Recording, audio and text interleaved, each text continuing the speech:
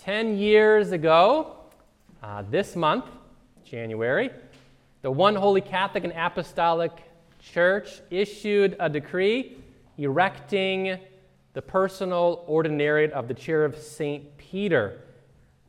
This new diocese that would become a flourishing missionary movement within the Catholic Church, made up of Anglicans who would come into the church, as well as lifelong Catholics who were drawn to reverence, to beautiful liturgy, to growth and learning, and to community.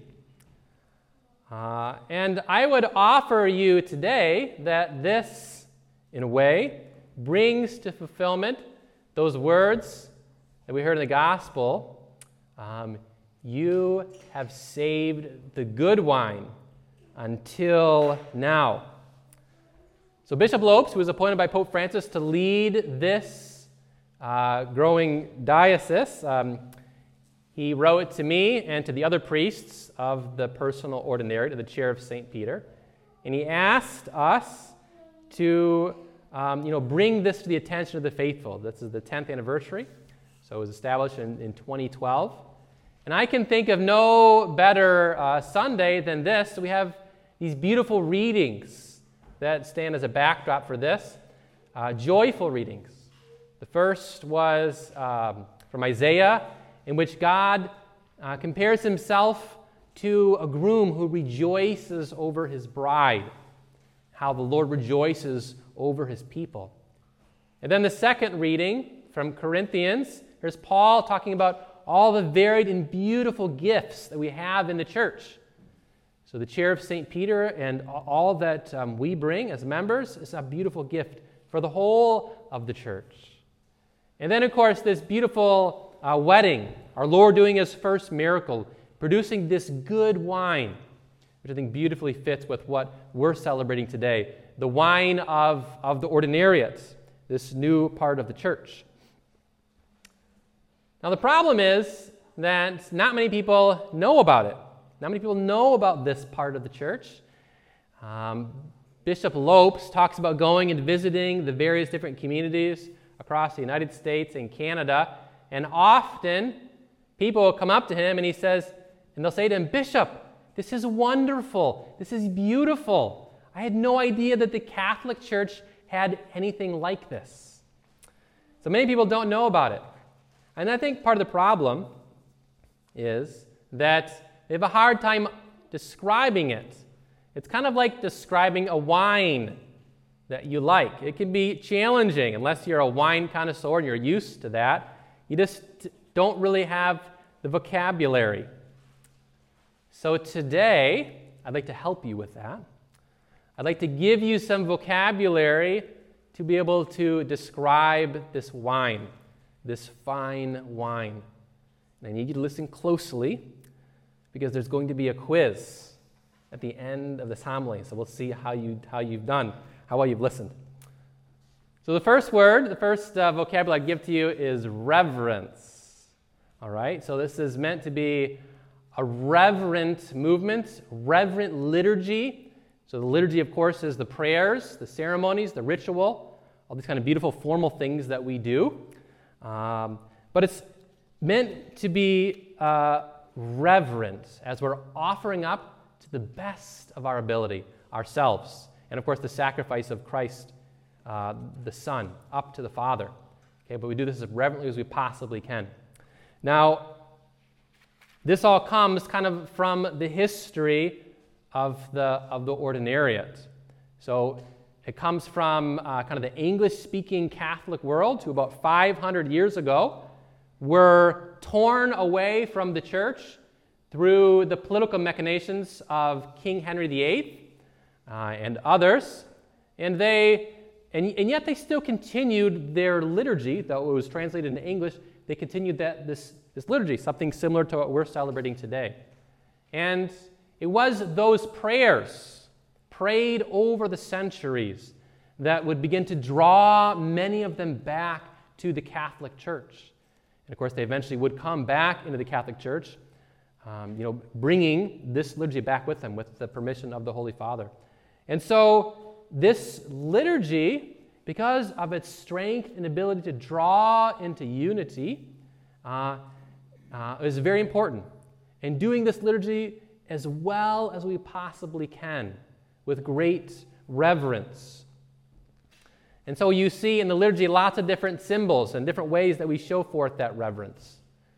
For example, some people might think that the priest is turning his back to the people when he's celebrating, but in actuality, what the priest is doing is that he's turning toward God with the people. That we're all facing toward the Lord, symbolized by the altar, the place where Christ comes among us through the Blessed Sacrament, toward the crucifix, which symbolizes Christ, his sacrifice for us. So we're turning toward the Lord together, helping to orient our minds and focus on Him. So that's one symbol. There's other symbols too that we have.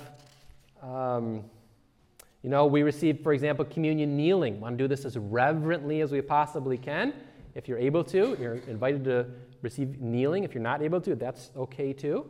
So within the Ordinariate, folks are encouraged to dress up for Mass, giving outwardly the most reverent appearance that we can to our Lord, if you're able to do that. If not, that's okay too. We work toward doing this reverent, beautiful music. We work very hard on that. We take time. We show reverence by taking time in the Mass, not rushing through things, but we make sure to attend to sacred silences, meditating on what our Lord is speaking to us in the Scriptures, meditating on His presence in the Blessed Sacrament. So all these things are showing reverence. So we value these prayers, this liturgy, this reverent liturgy. And so when you're describing the Ordinariate, the first word that you're going to use to describe it is what? You remember? Reverence. It's reverence. Very good. All right, so you're listening. That's good. Good sign. The second sign, the second word I would offer is community. Community is very important within the Ordinariate. Some Catholics, they receive communion, and then they rush out as soon as they can. They don't talk to anybody, get there late, leave early. And sometimes you got to do that depending on your schedule, and that's understandable. But we encourage, community, be your part of the body of Christ. And so entering fully into that community. This is a very important value as part of the Ordinariate, the chair of St. Peter. Of the personal ordinariate, the chair of St. Peter. Why? It's part of our DNA. It's been programmed in.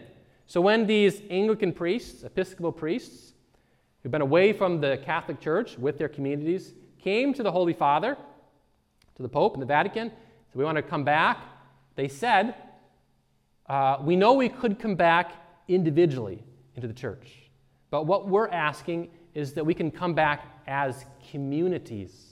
If we can come back into the church corporately. And the Holy Father was, he said resoundingly yes, because this is what the Catholic Church is supposed to be about. It's supposed to be about community, coming together, about unity, being drawn into unity. So the very way that many of these groups came back into the Catholic Church is this communal sort of way. And so it's been programmed into the DNA. It's very important. Bishop Lopes likes to tell a story to illustrate this. He says he was on one of his visits. He visits the communities, different communities all across the United States and Canada to do confirmations and the like, different things. So he was at one community who, like many of the communities, our mission communities, they were meeting at a chapel that was owned by a law firm. And he felt obligated, to say thank you to the guy for allowing the use of the chapel. So after the Mass, the man took him out for lunch, and an hour or two, probably a couple hours later, he came back to where the community, meets, and he was surprised that there was still people there. It had been like 2 hours. And there was 40-some people there standing around talking, and there the priest was, the Ordinariate priest, and he had a cigar in one hand, and he had a cup of wine in the other hand, and the bishop said to him, he's like, "You're still here?" And the priest was like, there's still wine, he says to him. But that notion of community is at the very heart of this movement, this missionary movement in the church. This is why we have coffee and refreshments after Mass. encouraging folks to stick around, to talk, to share about yourself, to get to know others. So this second word to describe the ordinariate, well, let's go back actually. What's the first word? The first word is reverence, okay? And the second word is? Community. Excellent. All right, you guys are doing good. Following right along, okay? So the third word that I would like to give you is the word growth. So the ordinariate is a place where you can grow in holiness. You can grow in your knowledge of the Scriptures and the saints, the history of the church, grow in knowledge of the liturgy and how it helps you to grow in that way. It's a place of growth. So the third word is growth. So put that in your mind, growth. And this also kind of is a natural, comes out naturally from this liturgy, this particular form of the Mass. Bishop Lopes likes to point out that the confiteor, the fancy word for the confession, is in a different place in this Mass. If you were to go over to St. Joseph or San Juan del Rio or the other Catholic parishes, they would do the confiteor at the very beginning of the Mass, confessing your sins as a way to kind of get ready to celebrate the Mass, which is a good thing and beautiful thing. In this form of the Mass, the confiteor is much later. It's after you've heard the Word of God taught and heard expressed, then the confiteor comes. So it's positioned as a response to what you've experienced earlier in the Mass. You've heard the Word of God read and preached, and now you've grown. In response to this, you confess your sins to the Lord. You turn to the Lord. And so there is this emphasis on growth. It's a natural outcome, too, of the liturgy, as I mentioned earlier. This liturgy is a little bit more complicated. There's a little bit more to it. And so it takes some growth. It takes some willingness to ask some questions to find out, why are we doing this? The liturgy is meant to evoke questions. It's meant to evoke growth. So you can understand. You know, I was talking to a lady. She was telling me that she grew up Catholic up in New York, but she never really quite understood why we do the things that we do. And so she left the Catholic Church and she went over to this non-denominational church who was great at explaining what they do. Here in the Catholic Church, we have these beautiful, meaningful, rich, deep traditions that are meant to convey the faith. And so it's very important that for a person to grow in holiness, to grow in the ability to pray, in the riches that we have, they have to be taught, they have to understand all these things. So St. James, the Ordinariate, is a place that's dedicated to helping people understand the liturgy, the Scriptures, the Catholic Church. It's a place of growth. All right, growth in holiness. So the third word, if you're going to describe the Ordinariate, is growth. All right, excellent. So today, we celebrate 10 years of this new missionary movement in the church, this new wine, this good wine. And it's my hope that on this joyous occasion, you can become a bit of a connoisseur, and not being able to describe fine wines. I want, hopefully today, you're going to be able to do more than, describing something like, what do the wine folks say? They say something like full-bodied, structured, complex, oaky vanilla flavor, with a smoky finish.